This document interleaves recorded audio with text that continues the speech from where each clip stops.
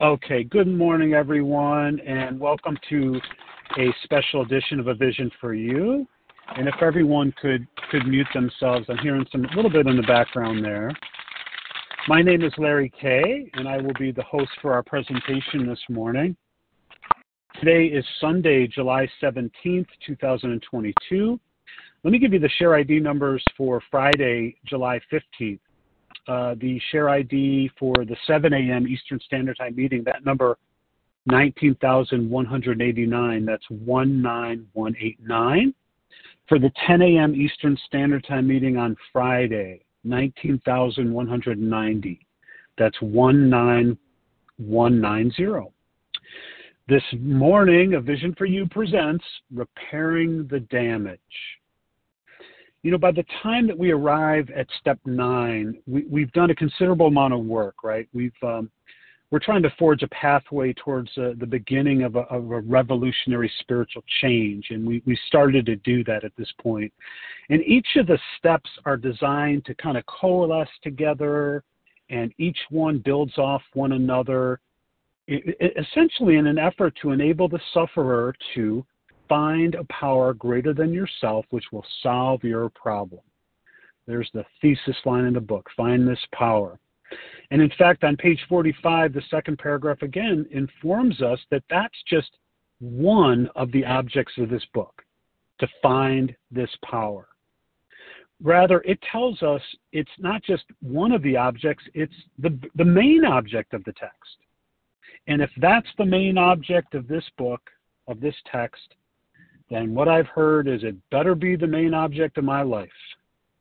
So, you know, what does Step 9 ask us to do? Well, we know Step 9 made direct amends to such people wherever possible, except to do so would injure them or others.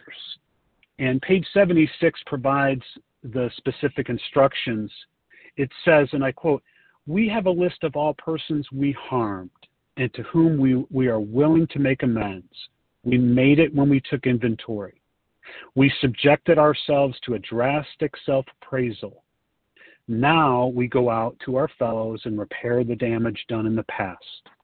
We attempt to sweep away the debris which is accumulated out of our effort to live on self-will and run the show ourselves." So it essentially gives us our marching orders. We have to clean up our side of the street. Now, joining us this morning to share their experience on repairing the damage are 3 recovered panelists, 3 recovered compulsive overeaters. And each of them are going to share for approximately 12 to 15 minutes, they'll time themselves, about not only their character defects and the consequences which followed and their Step 9 actions necessary to correct their wrongs. They're going to give us just what this process was like for them. The 3 panelists, we have Shanna C from Tennessee, we have Ken W.H. from North Carolina this morning, and then we have Sam S. from Rhode Island. And so we're going to start with our first panelist, Shanna C. Shanna, good morning.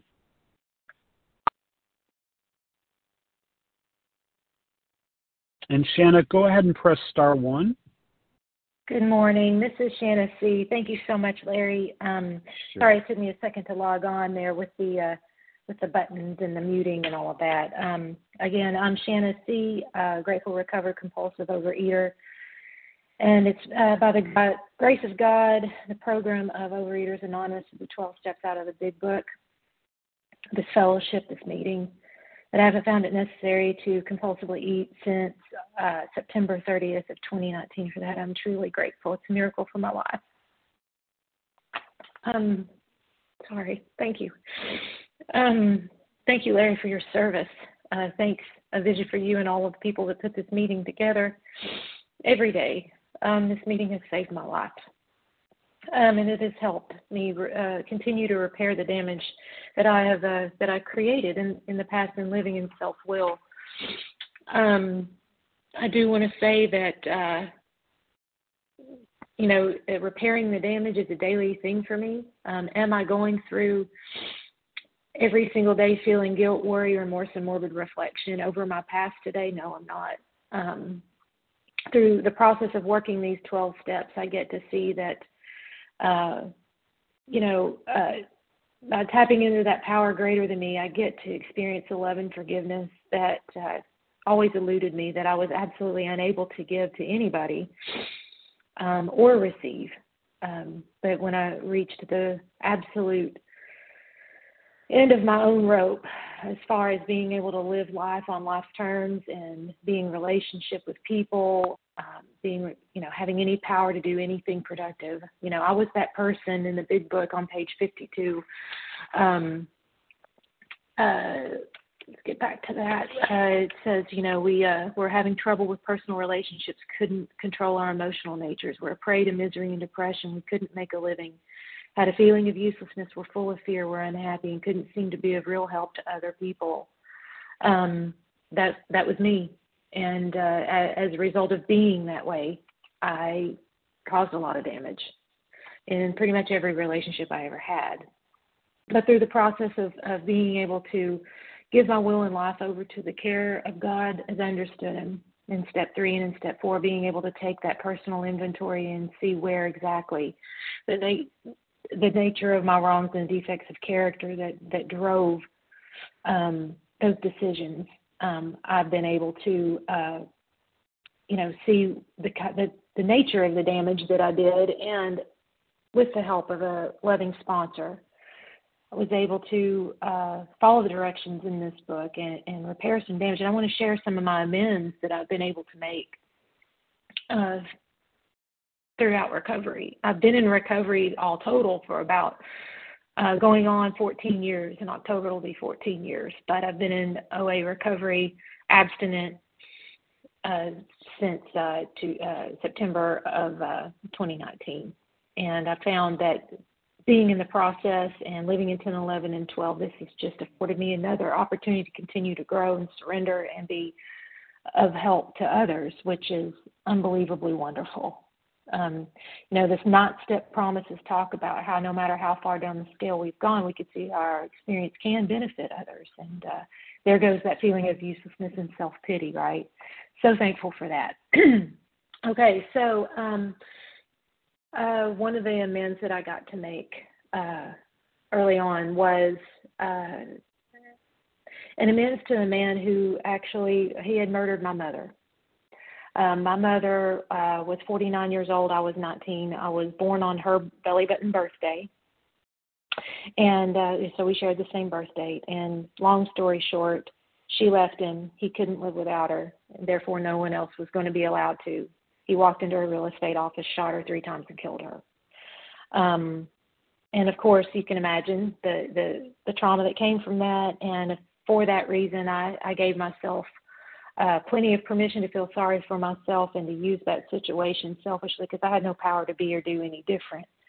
To use the situation to garner attention and make an excuse for every bad thing I ever did and for every bad feeling I ever had.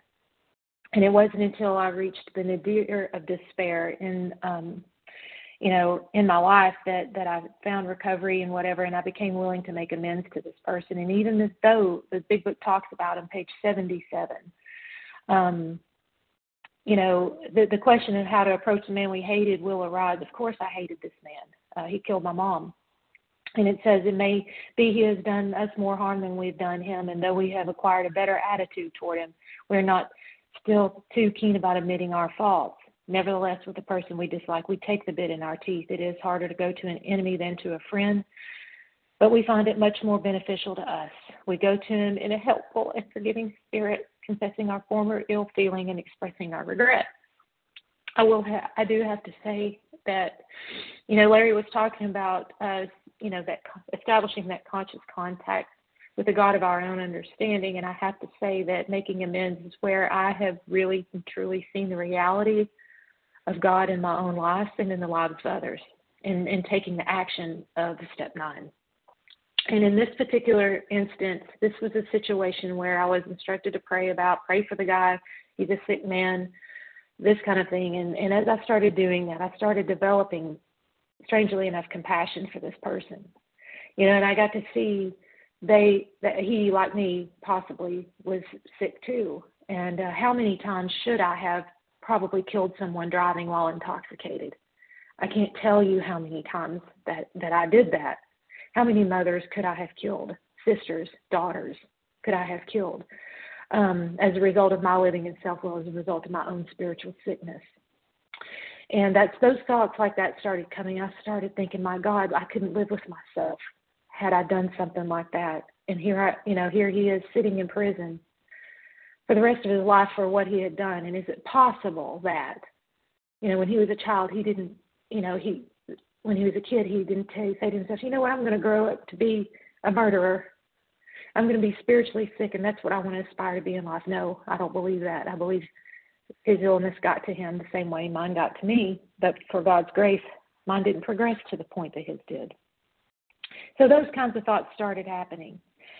And so I continued to pray for him, and I went to my sponsor, and after having done my homework, I resolutely looked at my own mistakes in that particular instance because, the resentment was going to kill me, regardless of what happened with him. And so, looking back over the course of my relationship with him, I was a bad stepdaughter. I was selfish. I used him. I didn't want anything to do with him unless he was giving me money. I was extremely disrespectful. That said, I was instructed to write him an honest letter. So I wrote the letter. It was scary, but the letter mainly just said, Larry, I'm sorry you're in pain. I forgive you. Sincerely, Shanna. Put it in the mail. A couple weeks later, I got a response from him. Opened up the letter he sent me, and it was this beautiful Thomas Kincaid painting.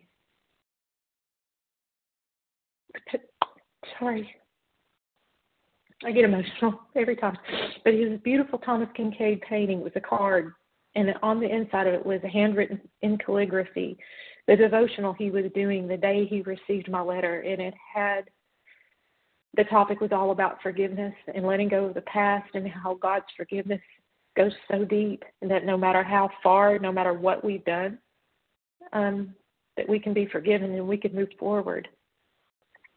And that was the devotional he was doing the day he received the letter from me, telling him I forgave him. And the letter also said, I'm so happy to hear from you. I'm so happy that you forgave me. And he says to me, I know God must live in your heart because no one could forgive me for what I did unless God lived in their heart. I'm so sorry for what happened in the past. May God bless you and thank you for writing me. Out of that, I learned that God had already forgiven him before my letter even arrived, so who am I to continue to hold on to the resentment that was killing me? And I also learned that God can use anyone anywhere, no matter what they've done, to share God's love. And he shared God's love with me. He let me know that God lived in my heart. He used a murdering criminal to show me that the consciousness of my belief had come to me through working these steps. And I don't have any resentment toward the man anymore. I haven't been in contact with him, since then. But I've been set free. And I wish him well. And I'm so grateful for that. And, when I first got into recovery, there was an incident that happened where I broke my son's favorite toy. It was an electric guitar. I was a miserable person without a solution. You take away the addictive substance from me, and then there I am. I'm a miserable human being, and I broke his favorite toy right in front of him just to get his attention after he disobeyed me. And it was a beautiful electric guitar, and he cried, and he said, Mama, why are you so mean? And in that moment, I fell down, and I said, God, I have no idea. I'm scared of what I'm capable of. And in that moment, I saw my abusive father all over me, and I was becoming just like the man I swore I'd never become. And I begged God for help, and through a series of events, I was led into 12-step recovery. Fast forward to when my son, he was then 6 years old. Fast forward 10, 11 years later, my son was getting ready to turn 16. And about 2 weeks prior to that, to his birthday, I started remembering that incident where I broke his guitar and broke his heart. He didn't remember the incident, but I did, and it was eating me alive. And I started praying about it. I talked about it with my sponsor, and they said, just pray about it, ask God what you should do, how you can repair that damage, whatever. And I said, okay, God, whatever you want me to do, please enable me the opportunity. I would love to make this right. About 2 days prior to my son's birthday, I asked him what he wanted for his birthday. And he said, Mom, I'd love a brand new electric guitar. I got the opportunity to go out and buy him a brand new electric guitar. He didn't remember the incident.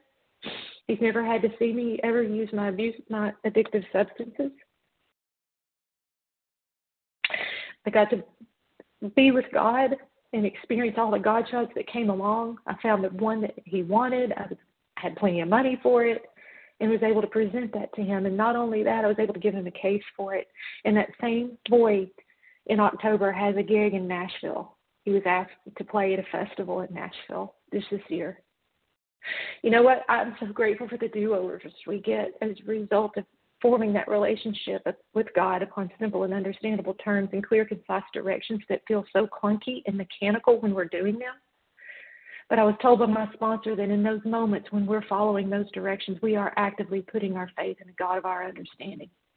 And that is us showing up spiritually, and God does the rest. And I'm telling you, it's happened in my life, and that's the kind of stuff that keeps me coming back.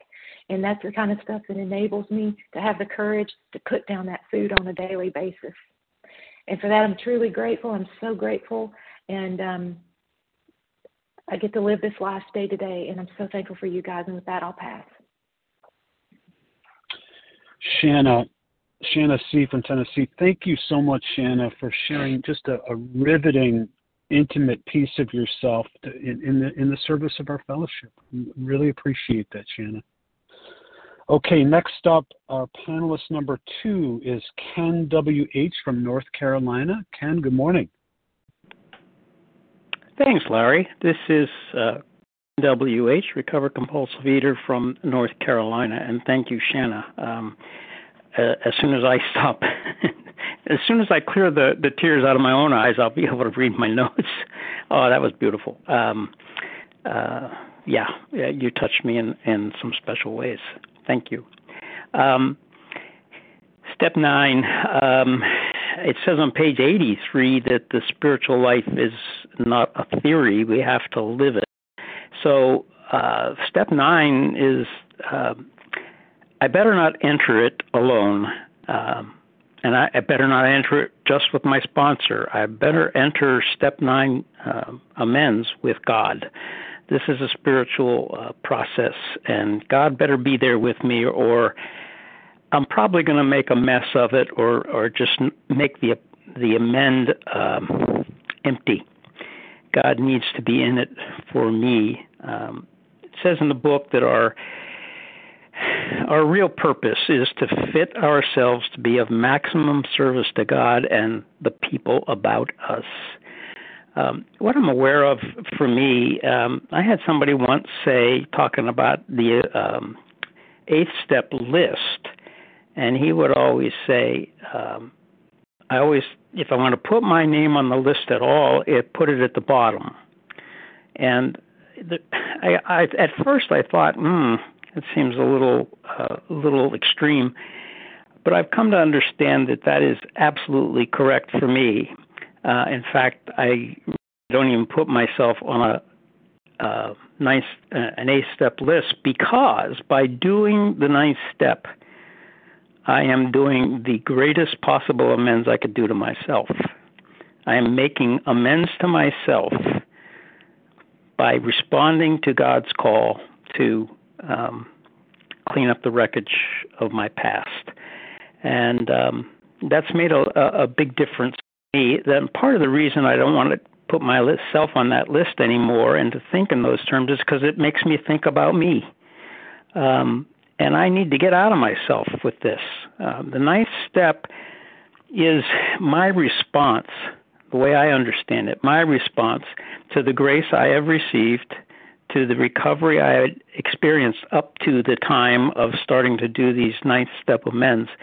So I am responding to God when I do a 9th step amends. I am responding to the grace I've received, and am truly blessed by that. And so as a response to God, it's not something I'm doing because it's going to make me feel better, or for me to hope that you feel better as a result of my giving this ninth step, or my confession, if you will, whatever you want to call it. So that puts the power back to God. For me to make any amends at all, I have to put it back into God's hands, and humbly understand that this is God's doing, that gives me any legs at all to go to somebody and try to make an amends and clear up the records of the past. So what is an amend, and what has it been for me? As Shanna said, I too have been in recovery for a long, long time. I've been around for 40 plus years, my first introduction to recovery, and I've been abstinent since July of 2020. So what happened in those other 38 years? Well, I just kept living life and doing some of the same things I'd done before. I just wasn't doing another behavior, another addiction. I had put the plug in the jug, so to speak, but I did not have entire abstinence, which would be the equivalent for me, at least as I understand it. So I just kept going along in my life and making some of the same mistakes and still creating some of the same damage, or continuing the damage, or creating new damage, as the case may be. And it wasn't until 2 years ago that I finally was able to reach that place where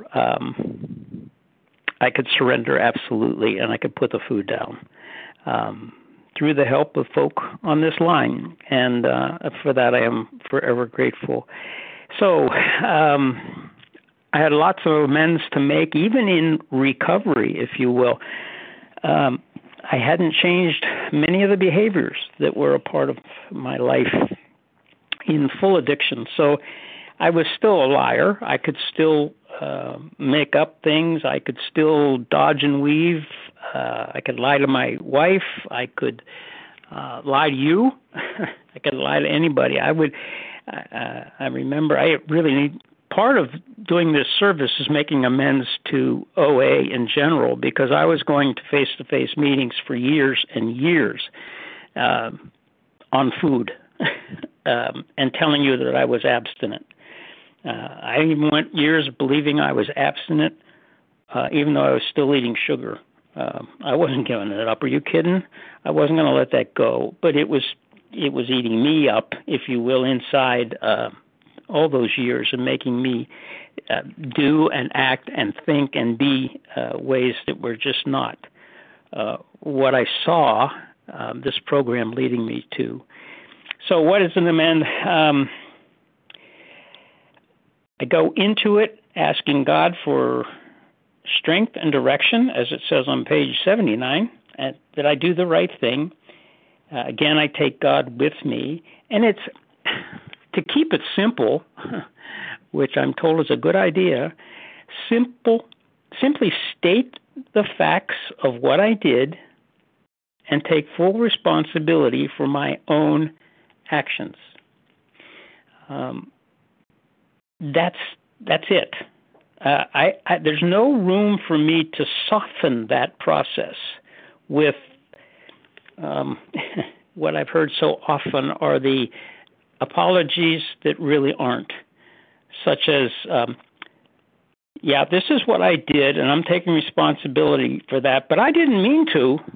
I didn't mean to do that, or I didn't intend to, or I'm sorry, but, or I'm sorry if I hurt you. What?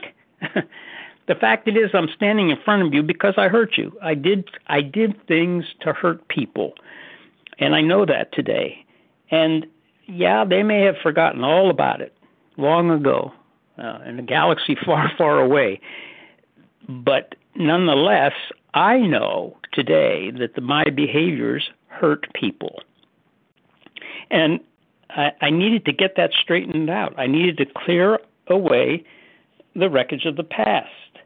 And on page 81, it talks about Bill touches a little bit on what I'm really looking at in myself,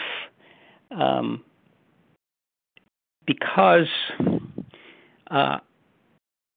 for most of my life I only saw these behaviors in you or the other person, and I would judge that. But I was never quite able to look at it as my own issue, my own unhealthy behaviors, thoughts, attitudes. And so he talks about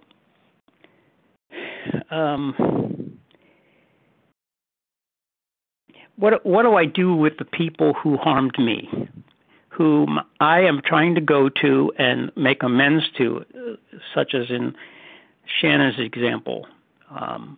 What is my part in it? We do that regularly with 10 steps now. What is my part in this? Well, I need to look at what in me, what behaviors in me, what thoughts, what words coming out of my mouth were unacceptable to me.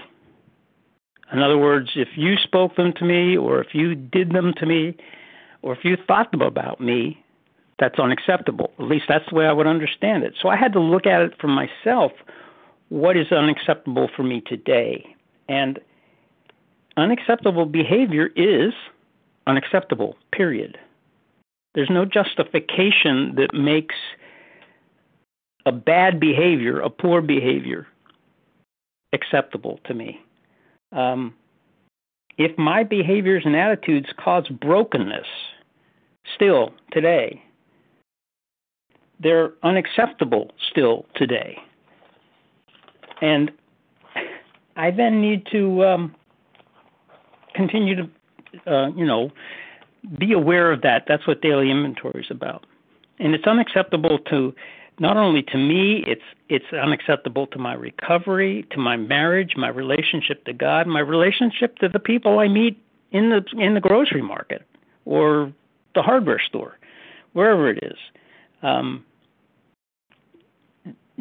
When that brokenness is identified and I see it and I'm aware that I've caused some brokenness, my behaviors have created a broken situation.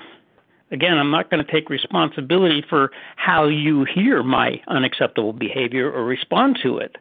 That's your side. But when I'm aware that what I've done is not acceptable behavior, and that it even had the potential to cause problems, I'm at fault. I need to address that. And if I did, in fact, harm someone directly, I need to go get that straightened out. The one thing, a caution I would raise, and I had to raise it for myself, on page 81, at the bottom paragraph of that, he's talking about, he's in the middle, of the discussion with the husband that's been out philandering, and talking about his wife wanting to know who the other person was and all the details and all that kind of thing. And Bill is basically trying to say that's not important. That's not the real issue. The deeper issue is that he not do that anymore. And it says, we are sorry for what we have done, and God willing, it shall not be repeated. And that always jumped off the page at me. I see a loophole there, and I don't need any loopholes. I don't need any way out of taking responsibility for what I've done, said, or thought. I want to even take a piece of that out and just read the sentence as it is without what's in the commas. We are sorry for what we have done, and it shall not be repeated. Now, that's a statement for me of conviction, of commitment, of facing reality and saying, I really messed up here, and it's not going to happen again. It's not going to happen again. That's what my goal is, and that's what I will be working toward constantly. If I can help it, it's not going to happen again. The God willing seems to suggest, well, if I do it again, it's God willed it. That may seem like odd logic, but that's kind of the way I read that and hear that. God does not will that I repeat unacceptable behavior. He doesn't want that for me. God always wants the very, very best for me. God loves me to the core in spite of who I am and what I've done and what I may do in the future. He loves me to the core. So he is not willing that I repeat something that I have recognized as inappropriate or harmful, creating a situation of brokenness. So God is willing. The question here is my willingness. It's my willingness to face the reality that I've broken something or I've caused brokenness, and there's something broken in me and it needs to be fixed, and I'm not the one to fix it. God will fix it through me. God will give me the power and the strength. Remember, I prayed for that, the strength and direction to do the right thing. That's what God gives me. That's what God is willing for me to do. If I don't do it, that's my responsibility, and it needs to be looked at and looked at deeply. That's a part of my spiritual recovery. That's a part of who I am. The 12 and 12 tells me that if I go out to make amends, I better be on the beam. In other words, I'm not entirely confident. I need to be reasonably confident that I can stay on the beam, that I can stay in recovery when I do these things. So that's important for me. Again, it makes me turn back to God, a God who has already revealed to me through my guts that there's something not right here and you need to go straighten it out. I've done many amends over the years, many, many amends, and they're clear. They've been done. They're over. But there's one that is an ongoing process for me. And I still make mistakes in judgment, and I still make mistakes with my mouth. I don't make the same mistake I used to make with my mouth. God gave me a healing on that one, that's for sure, when my mouth was it was a cesspool, frankly. Every other word out of my mouth was profanity, and it was just a way of life for me. I don't do that today, and it's unacceptable behavior for me. I talk about making an amends to myself. You know, that amends came through God's grace of removing that need to use adjectives that have absolutely nothing to do with what I'm trying to say. And I was using them regularly. And I was even using them as verbs. And you can all figure that one out. But I just, that's been lifted out of me and it stayed out of me because I recognized it for the unacceptable behavior it was for me, and that God didn't will that for me anymore. God basically said to me, Ken, you don't need to say that. You don't need to say it that way. And it applies beyond just profanities for me. It's just even sarcasm. I used to use sarcasm constantly. I don't do that anymore. It took a long time, and literally, interestingly, sarcasm is two Greek words put together, sarx and chasm. It's flesh and cut. So to use sarcasm is to cut flesh. Well, God had to cut my flesh to get that out of me, literally cut it out of me. It was a surgical procedure because I was devastating with my sarcasm, and I hurt a lot of people. I know it. A lot of people I'll never be able to make amends to. The amend there is that I just don't do it anymore, and I find it offensive. I pray for the person that does it back to me or uses it. I pray for that. If it continues on and on and on and on and nothing changes, even after I have said to a person that I'm uncomfortable with that, and they keep doing it, I move away. I walk away from it. That's my responsibility today.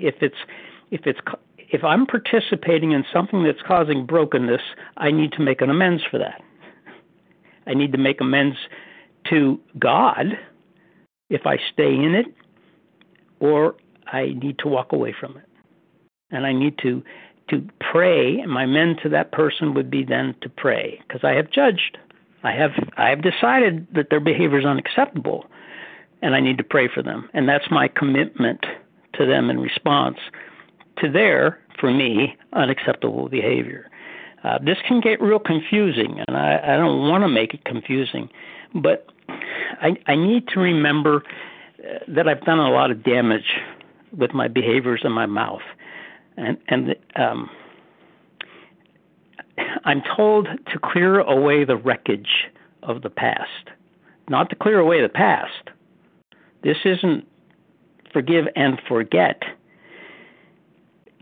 To clear away the wreckage of the past. If I clear away the past, I'm doomed to repeat it, as someone has once said so profoundly. I clear away the wreckage of the past, not the past. So I need to use that information that's in there from the past. And when I think back to like making amends to my dad, who died when I was in high school, how dare he do that to me? I had tremendous resentment. I didn't know it for years. I had to understand that his heart exploded, so he couldn't do anything about that. That was not his fault. My response to it was to withdraw and become private. And today, I have made amends. I am living a different life. I have made forgiveness. I've given forgiveness to my dad, and I live free from that, and yet I don't forget it. So that whenever Dad comes up in my mind, I can grieve. I can grieve the loss. I can grieve what he went through, but I don't have to live in it. I don't have to live in that reality of my life years ago. Today, I'm for living, well, I know we say living life on life's terms a lot, and sometimes life stinks, to be perfectly honest. Stuff goes on around me today that just really grabs my heart or tears me up or ticks me off. And that's life on life's terms. You know, being able to live in it and adjust to it, yes.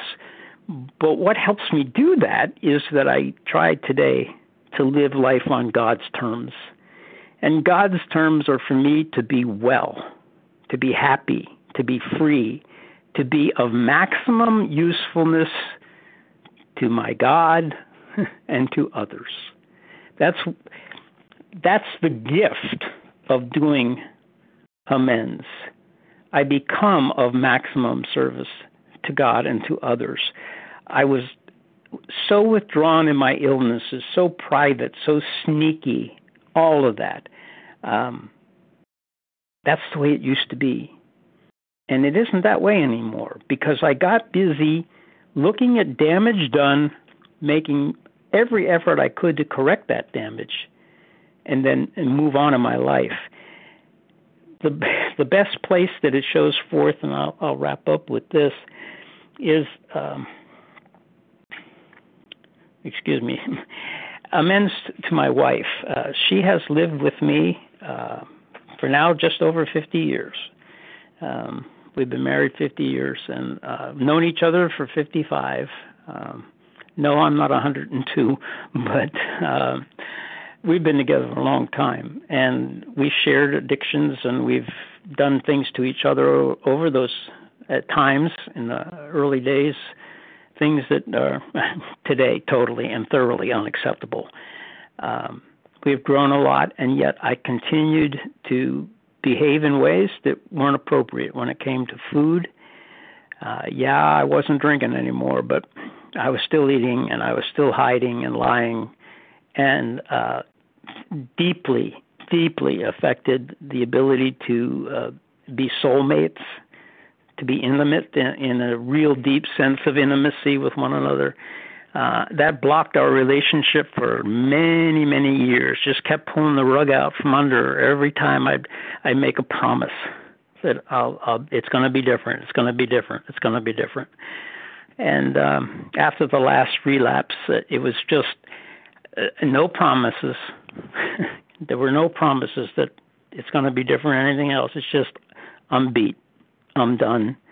And then I got with the vision folk here and gotten into the big book and really started to understand the doctor's opinion. And I've started to change. And in the last 2 years, I've changed more than I did in the first 38. And that's been a matter of making the changes, being aware of what in me is unacceptable to a healthy marriage. I'm not alone in this marriage. There are two of us, and we're both 100% us. And we come together and we make something greater than 100%, frankly, because God joins us, and it becomes a threesome. And I'm doing. I'm trying to be the husband I was intended to be, and that God wants me to be to my wife, and to treat her in a way that shows deep, deep respect. That's an amends. That's an amends.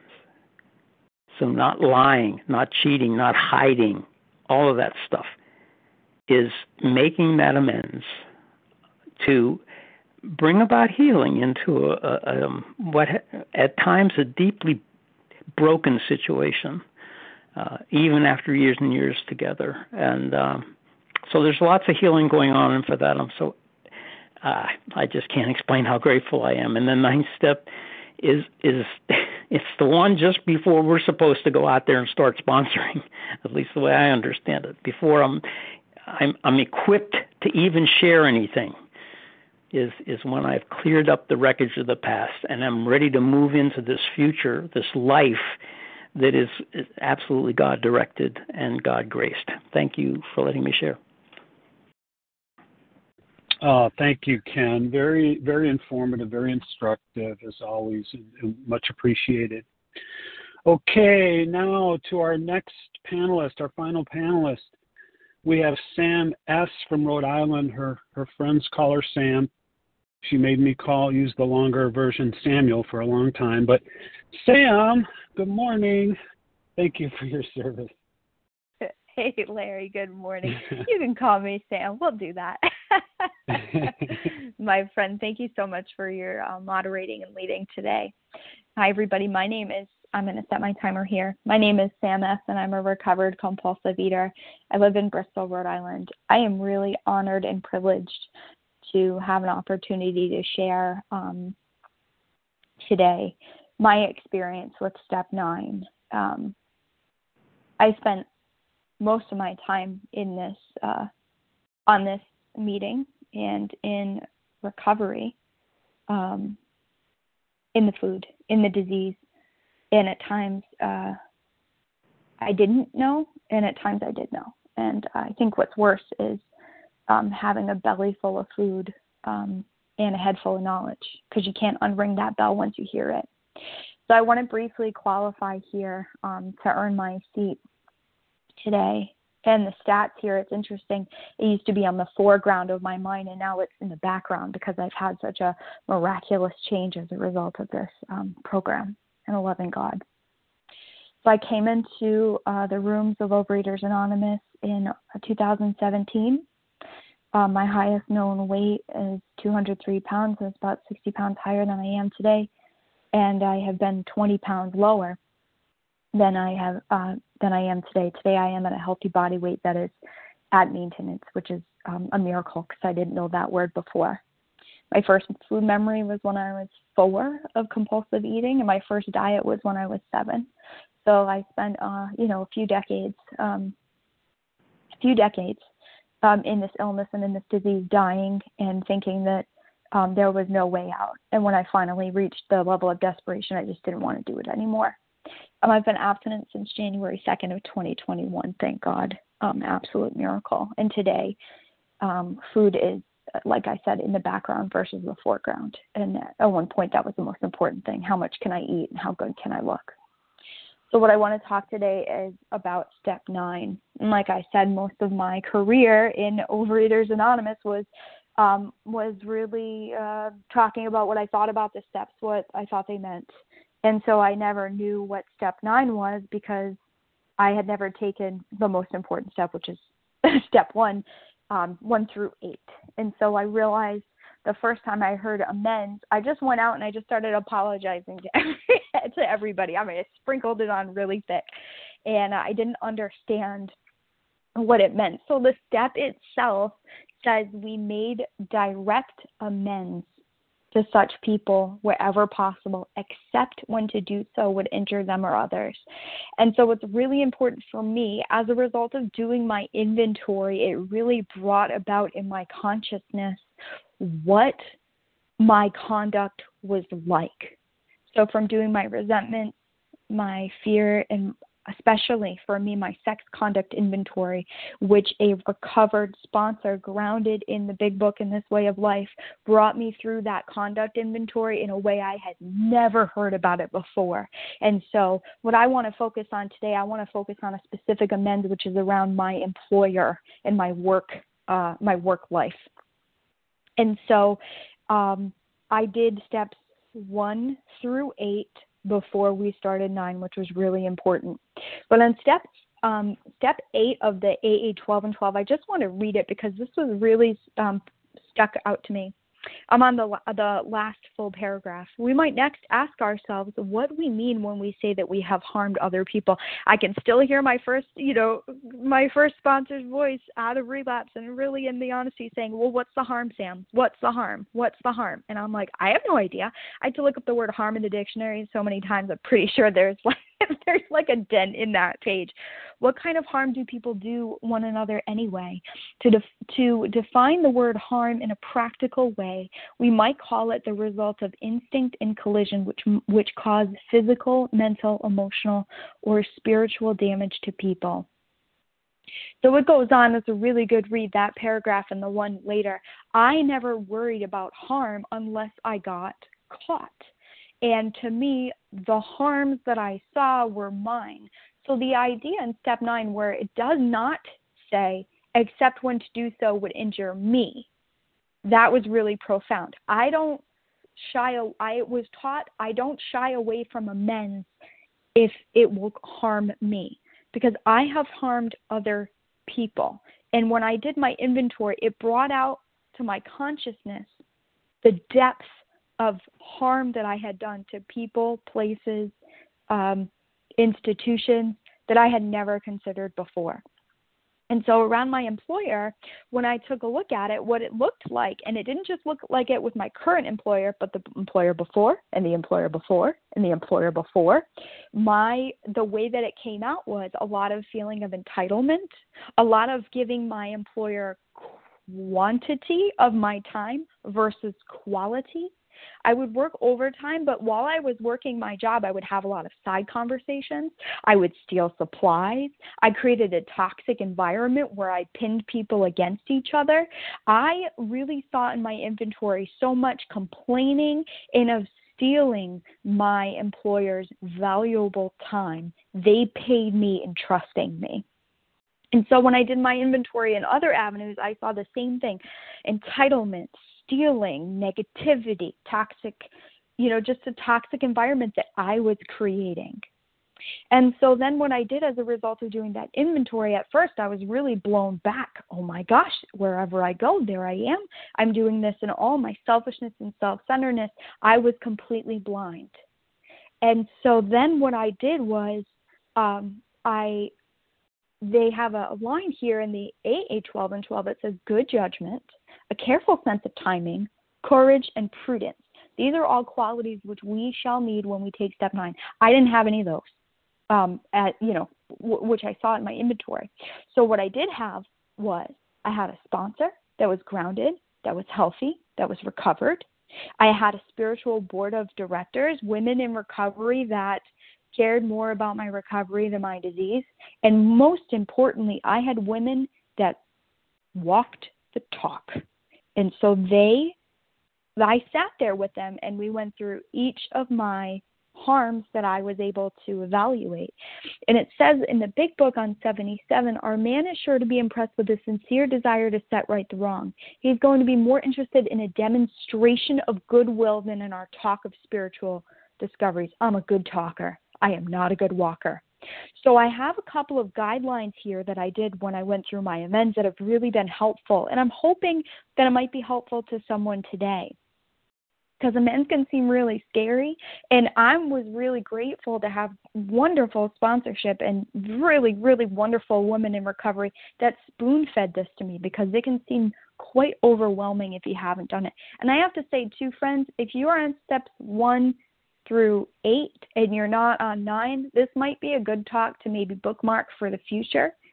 If you're anything like me, I want to go 0 to 100, and I want to make amends on my first day when I haven't actually gotten out of the food or done the other steps. All the steps are so important. They're really divinely laid out, capital D.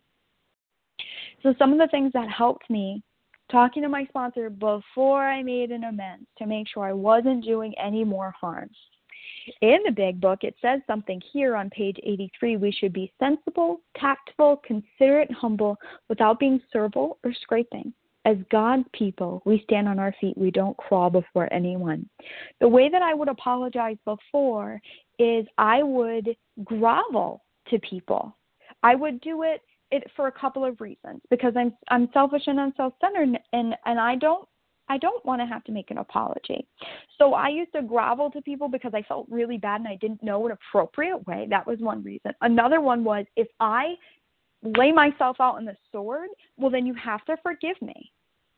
And the other part was, I was so uncomfortable with what I had done that I felt like I had to just keep apologizing and making things right and making things right and making things right. And that's not what we do here. So I needed to talk to people before I went out and made my amends to say, here's what I'm thinking. And then I got some help revising how I'm going to conduct this and what I'm going to say. The next thing, keep it simple. They have that little KISS. I'm lucky. Keep it simple, Sammy. Stay focused. I actually had a format that I followed in making the amends. So I wasn't adding extra things, taking things away. I wanted to stay completely. It is simple. It really is simple. So having a method of which I followed, almost a template, if you will, so that way I knew what I was saying so I could get it all out, because I don't want to make an amends and have to go out and say, oh, just kidding, I forgot to say. I really had a wonderful method laid out. Another, stay focused. When I'm in the amends, I am in the amends frame of mind. And that was really important for me, not to go over, not to go under when I'm there. Another one, making the approach, asking someone's permission. So with my employer, what I did was I asked my boss's permission to set up a time. It was during COVID. So we set up a time. The best way that we could do it was a video call. Now that it is post-COVID, the thing that I have heard before is if I didn't do the harm over the phone, then I make the amends in person. However, I did the harm. So what I did was I reached out to my employer. I asked her for some of her time that I was not paid for because I learned really quickly I was stealing my employer's time. And so the amends for me is I am going to give somebody back something I took. So with the example of my employer, I stole thousands of dollars worth of time. Thousands of dollars. It's amazing when I actually did the math how much. So I set up a time for my employer. I got her permission. I got to make the approach with her. I sat down. I had my little piece of paper. I read off of it before we met, and then I met her face to face. And I told her, here's what I've done. I took responsibility. At one point in our talk, she had actually said, no, I do it too. Nope, this is me. I'm being clear. The other important thing, this is the most important thing that I had to learn. I am not making an amends if I'm still doing a behavior. I was so frustrated because I've had sponsors that tell me before, have you stopped? No. Well, then this is pointless. You're not making an amends if you haven't. Amends is change. So doing that for me was really hard because there were ones I want to go in guns blazing, I want to get it all done, but not being able to make the amends until I've actually stopped the behavior that I am apologizing and making restitution for. So I went to my employer and I met with her and I told her I had my little script that I had talked to about people that care more about my recovery than my feelings, that were really honest with me. practical. Told her what I had done, what I was going to do, moving forward, and then sticking to that, really committing to that. And then what I also did was I realized in that toxic environment, like it's not done in a vacuum. So I went to my employees, my co-employees, and I made amends to them for creating that environment, creating that negativity, doing that. Now, I have really, a big caveat here is talking to sponsors and women in recovery before I make amends. So I'm not just apologizing and that it's not fruitless. So what does it look like today? Today, when I go to my employer, when I show up to work, I show up feeling like I'm a woman of integrity, of dignity. I don't make phone calls when I'm on employee time unless I'm punched out. I give them an honest days of work. I give them quality. I mean, quality like that I know doesn't come from me. I don't engage in gossip, negativity with my co-employees. It's funny, we have a kind of a group chat that I'm in, but I can't be in because it's a dubious luxury of normal people to be able to engage in that behavior. For me, it's not healthy. And so they know if they need me, they actually have to send kind of like it buzzes out so that they know, like, oh, we have to get Sam's attention because I won't do it. And I didn't tell my coworkers, you have to stop doing this. This isn't bad behavior for you. I don't do that today. So I show up. I give I can't tell you how many positive reviews I've gotten after doing this amends and really changing my conduct at work. And it bleeds out everywhere because when I get to leave work and I know I've put in an honest day and I've given service, I could float out of my little office. I work from home, so I have a lot of opportunities if I wanted to engage in, a lot of selfish behaviors. But I've learned from the consequences that having a dishonest life in one area leads to everywhere. And eventually, food does seem like a step up if I'm not living in that value system that I've learned. So those are just some kind of practical ways. It's one example. I've made a lot of amends. A lot of money has been paid, but a lot of other amends. And amends can be creative and fun. So if anybody's scared about it, don't be scared. This is wonderful. And it wasn't until I made the amends process that I really felt like I was a member of Overeaters Anonymous. So I hope that's helpful. Thanks. With that, I pass. Thanks, Larry. Oh, thank you so much, Sam. Beautiful share. We appreciate that. Okay, we're going to transition now to a questions and answer period. So just to let you know that I'll be taking names in just a moment. The three panelists were Shanna C. from Tennessee, Ken W.H. from North Carolina, and then you just heard from Sam S. from Rhode Island, all sharing about step 9. So with that, if you have a question, questions only, please. If you have a question for one of the panelists or collectively, please give me your first name and last initial, and we'll get started with the Q&A. Bonnie B. Matthew G. from Boston. Bonnie, Katie, was it Matthew as well? Matthew G. Mary C. Ohio. Lori. Jen S. Massachusetts. I heard Jen and Elise.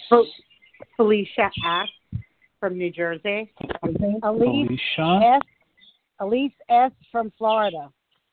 Okay, I got Elise. Let me tell you who I've heard so far. I heard Bonnie, Katie, Matthew, Lori, Jen, Elise, and Felicia. Did I miss somebody? Eileen L. Eileen. Okay, let's start. That's a good first round here. We'll pick you up on the other end if we still have time. Let's start with Bonnie with the question, followed by Katie. Hey, Bonnie. Good morning. Good morning. Thank you for your service.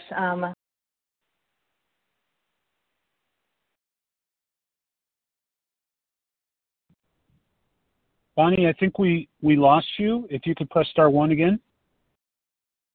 Okay, let's try again.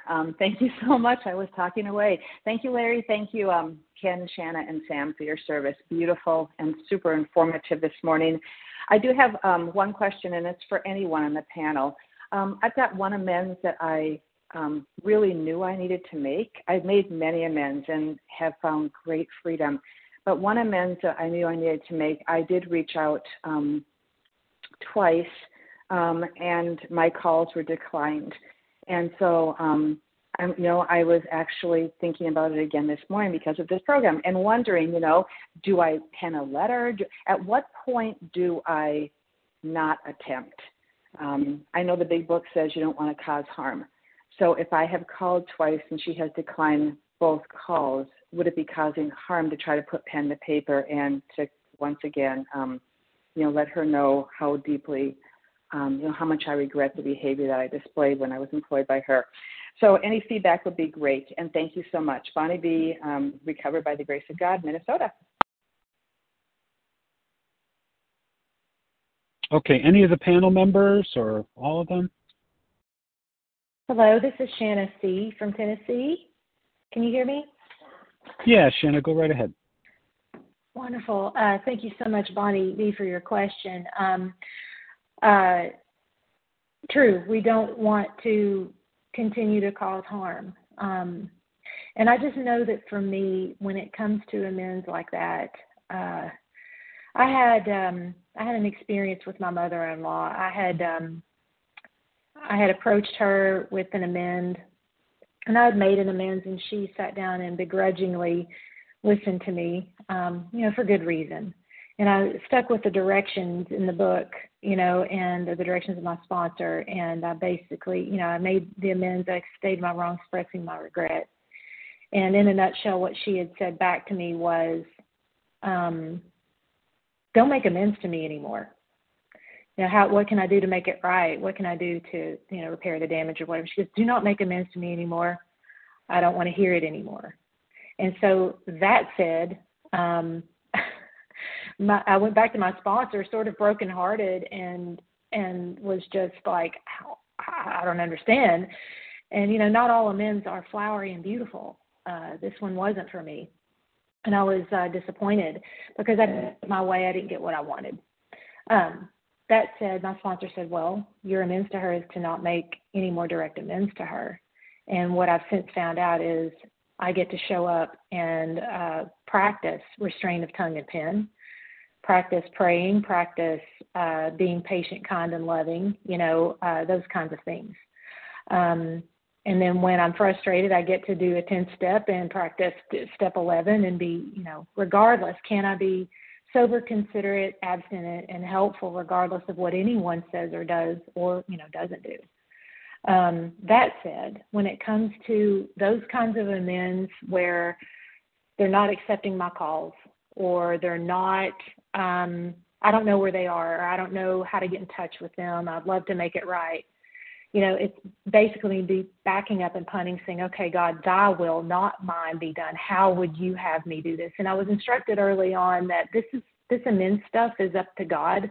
In other words, I'm not in control of when and how it happens. I just need to show up and be ready for when it does. An example of an amend that I made to a girl that I had horribly used in college, was completely selfish in our friendship, unbelievably ridiculous. But yet she was still kind and loving to me. And I hadn't seen her in about a decade, and I was pretty new in recovery, and she kept coming to my mind. I had gone to a fitness center that she and I used to frequent when we were in college. 10 years later, I went back to this gym, and I'm walking in, and I'm reminded of this person. I looked up to the sky, and I said, God, I have no idea, absolutely no idea where this person is, if she's dead or alive, but I would love to set right and make amends to her somehow, but you're going to have to help me. I don't know when or how that's going to be, but I had done my homework on the amends. I knew what I needed to do to set right the wrong. There was it was of a financial nature as well. And so I prayed about it, and I'd let it go, and I talked about it with my sponsor at the time.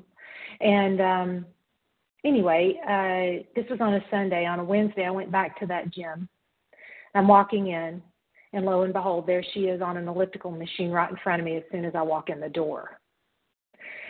And I would love to say that I gleefully went over to her and fearlessly made this in, but no, I was shrinking. I had to go back and get on my knees and pray to God for the courage to do this, because that drastic step was indicated, and I knew that I must not shrink. And And I was able to make that financial amend right then and there in that gym. And, that's what happened for me. So for me, it's basically the trusting and relying upon God. It says in step 8, we became willing to make amends to them all. There's a difference between the willingness and the making the direct amends, and it's trusting God with the timing of it. Like was mentioned in Sam's talk, the timing, the prudence and all that. I got to rely on God for that. And continue to ask God for the willingness to make those amends wherever and to be ready. Thy will, not mine, be done. That's all I have. Thank you. Thanks so much for the question, Bonnie. Let's move on to Katie, followed by Matthew. Katie, you have a question? Okay, it's Katie G. Good morning, fellows. Hi, Katie Katie. G, anorexic, bulimic, and compulsive eater. Hello. Y'all blew me away. 10WH, you're up. I loved your connectivity. I loved everything you said. Final frontier is it's a long walk into the woods, a long walk out with these spouses. I was wondering if you could comment on any additional work that you have done. My experience has been repeated humiliation and the final crushing blow of my self-sufficiency. I'm just wondering it sounds like you've really come a long way with your spouse. I was wondering any other particular work you've done, not outside of the big book, obviously, but anything you have found particularly helpful in terms of repairing the damage that has occurred. Thank you. Thank you for the question, Katie. To keep it really simple is just to be honest. That was a new thing, is to start being totally honest with my wife. And she has been amazingly patient in my coming to a place where I can honestly say what I was feeling. I used to always say that I didn't know what I was feeling. And then I'd have these feeling lists, and I'd try to go down the list, and I still wasn't able to say exactly how I was feeling, that I was feeling resentful at her. For goodness sakes, I didn't have any resentments when I got into recovery, especially for her. I mean, I owed her everything. She was so patient and everything else. Well, I've come to learn today that we're both human beings, and that she is open and honest with me, and I am learning day by day to be open and honest, tell the truth. We do share just about everything. We are now best friends, and for many, many years we weren't. In fact, there was lots to not like about each of us, and today we are each other's very, very best friend, soulmate, companion, and we nurture that. I was asked to do some service last Friday, and I said, well, I can't. I would love to, but that's marriage day, and I don't give that up for anything. And if we've set aside time for us, that's sacred time for us. We pray together. We worship together. We do all kinds of things together. We have a new life together, and we just nurture that regularly. Thanks. Thanks so much, Katie, for the question, and Ken.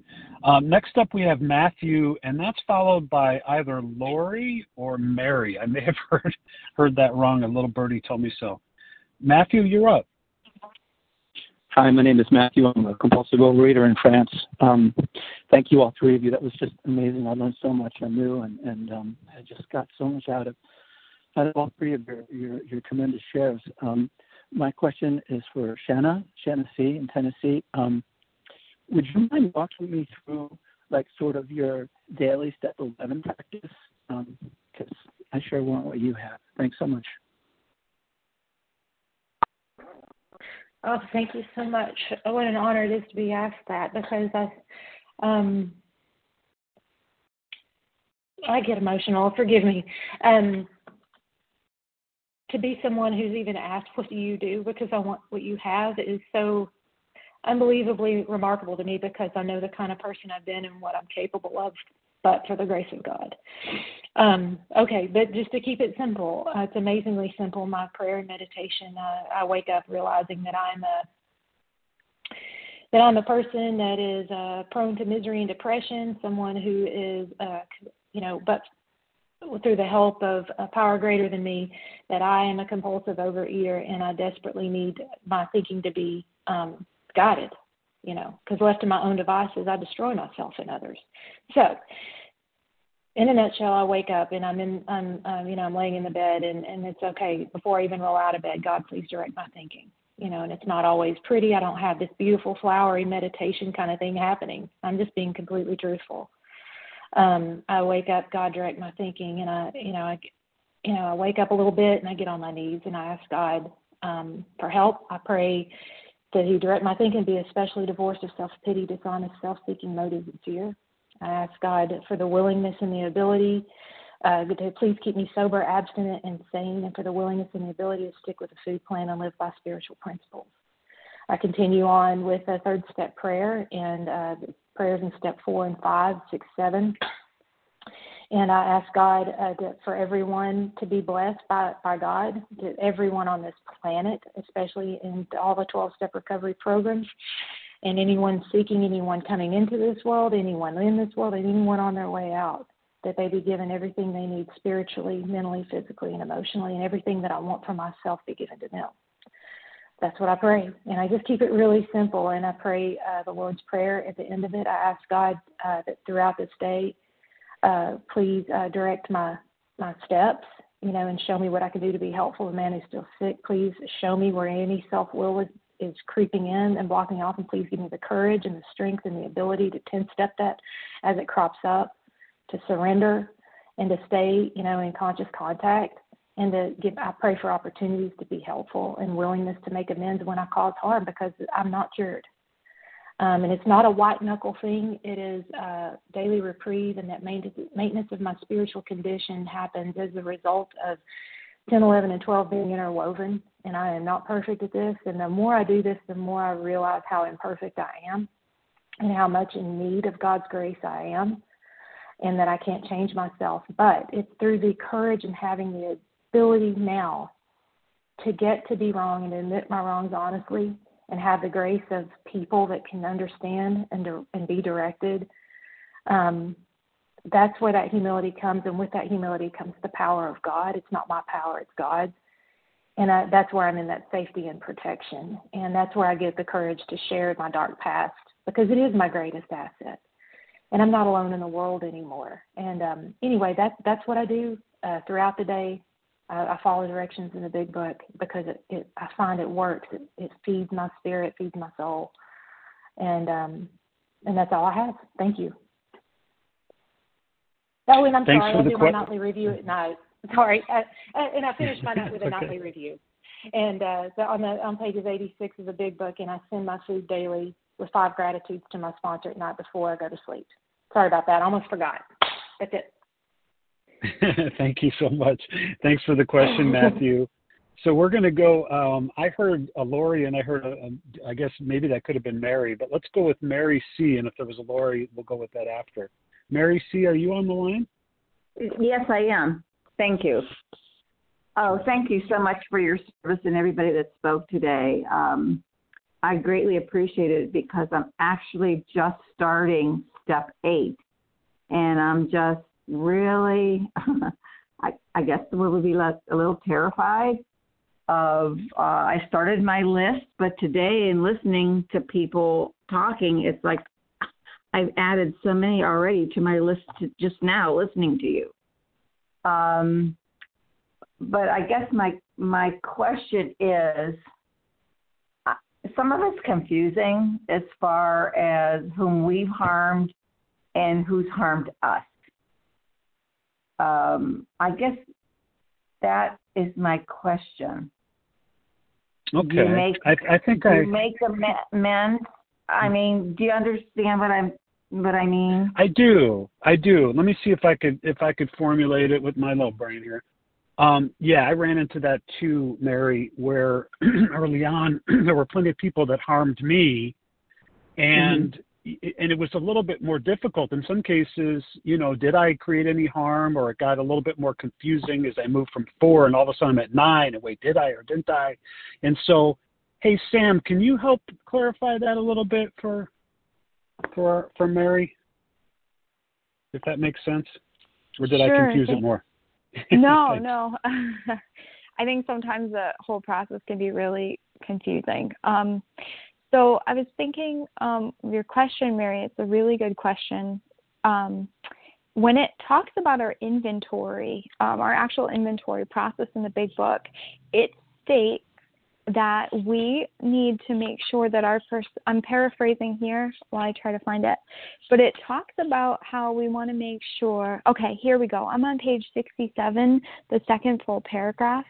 It says, referring to our list again, putting out of our minds the wrongs others have done, we resolutely look for our own mistakes.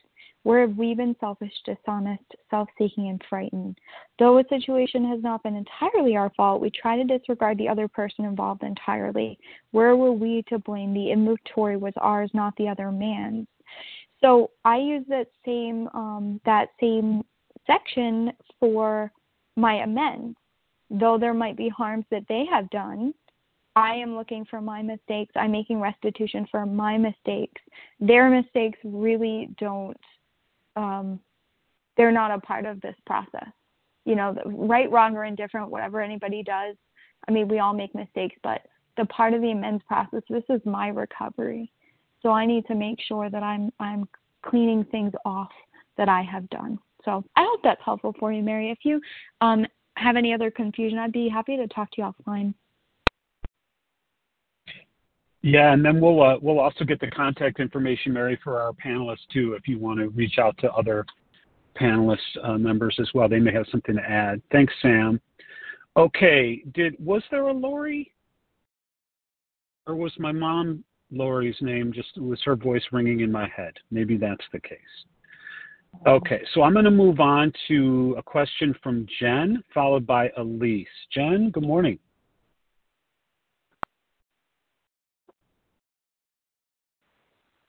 Good morning, this is Jenna. Hi, Jen. Uh-oh, Jen, I think we lost you. Star one. There we go. There you are. Service, thanks. Everyone. This is a dance, huh?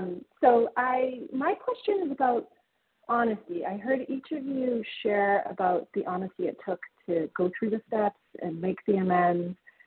My question is about, hold on one second, sweetie. My question is about honesty on an ongoing basis after being recovered. So I found the challenge for me is the tendency to relax the standards, but that, true recovery on an ongoing basis requires not relaxing the standards, not, whether it comes to, behaviors with others, behaviors with our families, et cetera. So I'm just curious, my experience is too what Sam said about where there's dishonesty in one area, it tends to aggregate, or, the way I do anything is the way I do everything. So any of the panelists would love to hear your thoughts on how you, continue to resist that tendency of humans to relax the standards. Thanks. That makes perfect sense. Panelists, who want to jump in? I'll give it a go, Mr. Ken. Can I be heard? Yeah, Ken, we can hear you loud and clear. I'm sorry. I didn't know if I muted. Okay. I'm reminded of a Billy Joel song, and he said, honesty is such a lonely word, and everyone is so untrue. I lived that all my life, and the goal today is to be different, to not be untrue. I know when I'm lying today. It's that simple. I know in my gut when I'm lying, and I need to make an amend for that. When I know that, I need to make an amend to that person virtually immediately. That I wasn't being clear, I wasn't being honest, fully honest with my feeling, et cetera, et cetera. It is about changed life. So yes, there is no relaxing of the standard. There can't be, because my magical mind, magically mysterious mind will be able to make up an excuse for any kind of behavior if I let it, and that includes not being honest. Withholding information is not being honest, et cetera, et cetera. So yeah, it's an ongoing process, and the standard actually, the bar is high, and yet I have been given the power and the strength by God to move in that direction every day. So the standard, in a sense, changes, but it always gets stronger. It gets firmer. That's what I have. Thanks. Thanks so much, Ken, for answering that question. Jen's question. Okay, we're going to move on to Elise, followed by Felicia. Elise, good morning. Good morning. This is Elise from Florida, compulsive overeater. Thank you for your service, and thank you for the 3 panelists. It was amazing. I have a question. I know I need to make a lot of amends to many people, and that's where I am stuck right now. I have COVID long haulers, and it's stuck me everywhere, in the brain, in the body, in the food, everywhere. But one thing that's bothering more than ever is a friend who is going through major depression, and I've tried to been there for that person on a daily basis and not getting response. We started out as a hot relationship, and now it's friendship, and I'm willing to accept that. I would like to send him maybe a bite or a sound bite from the 3 panelists to find out if him listening to that, because he's not forgiving himself. He's supposedly so God, heavenly, worldly of God, and yet he won't forgive himself. So I was wondering if you have any panelists have any suggestions. And I know you can't take a horse to water, but can't make him drink. But if there's anything that you could support me in helping this friend so he doesn't. He actually wound up having 70 over 50 in a hospital and almost died. So anyway, you can help me. I'd appreciate that. Thank you. Okay, Elise. Well, it made sense somewhat. But does anyone want to sort of address that question about, that Elise posed?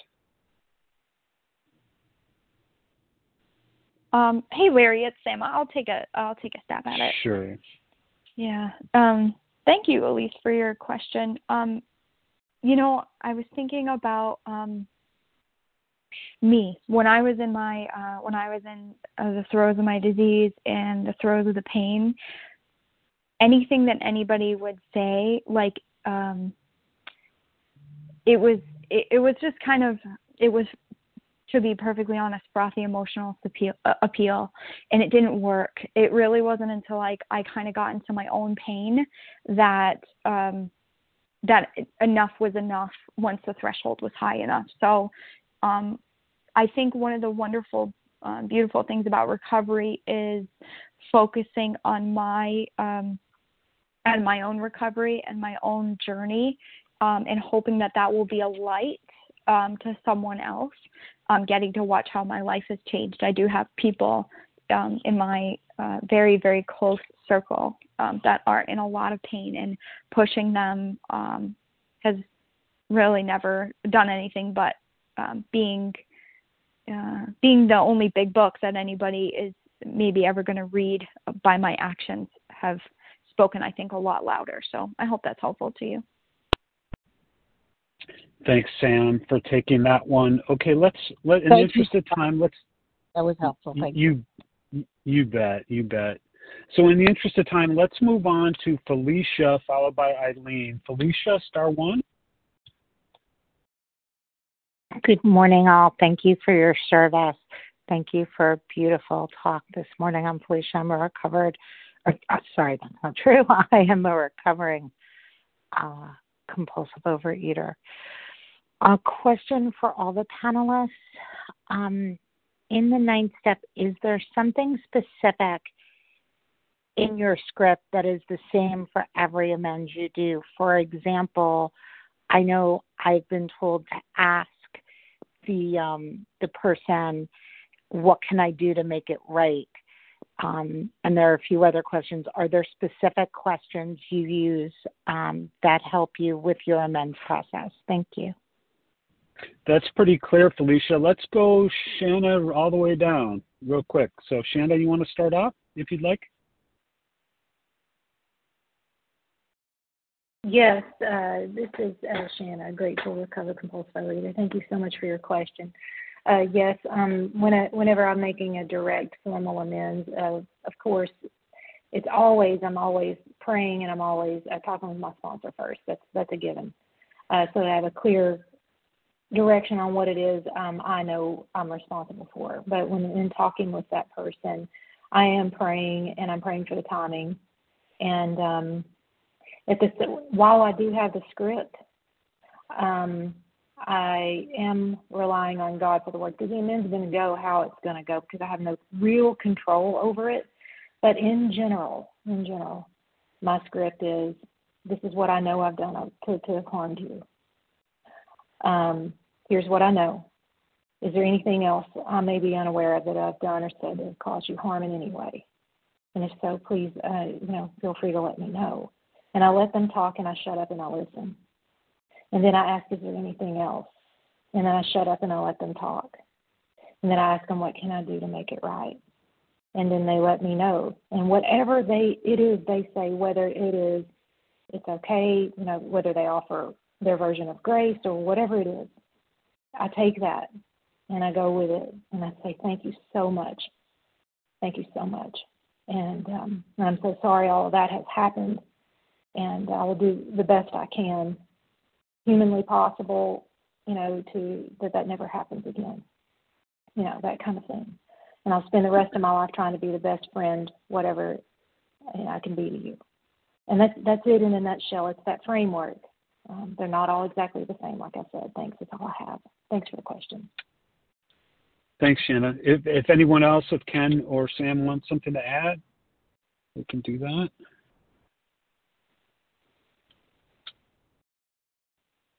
Okay. If not, we can move on to a question from Eileen. Eileen, star one.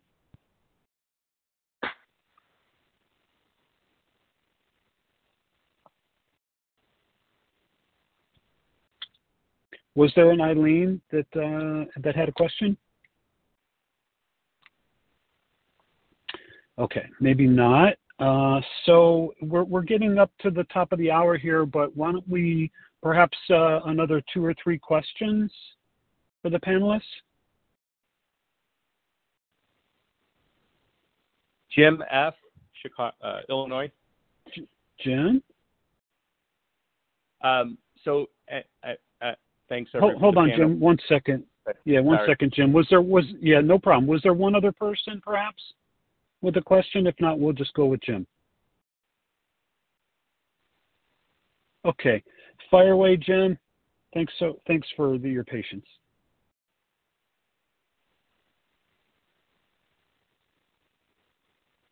Jim, star one.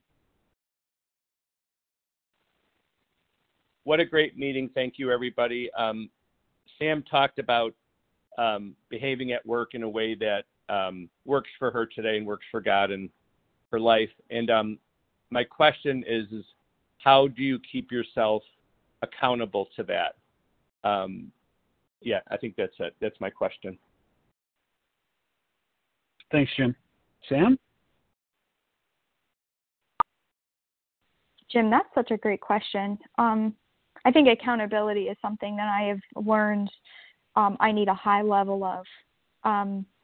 So at first, the way that I stayed accountable was I would commit it over to someone each day.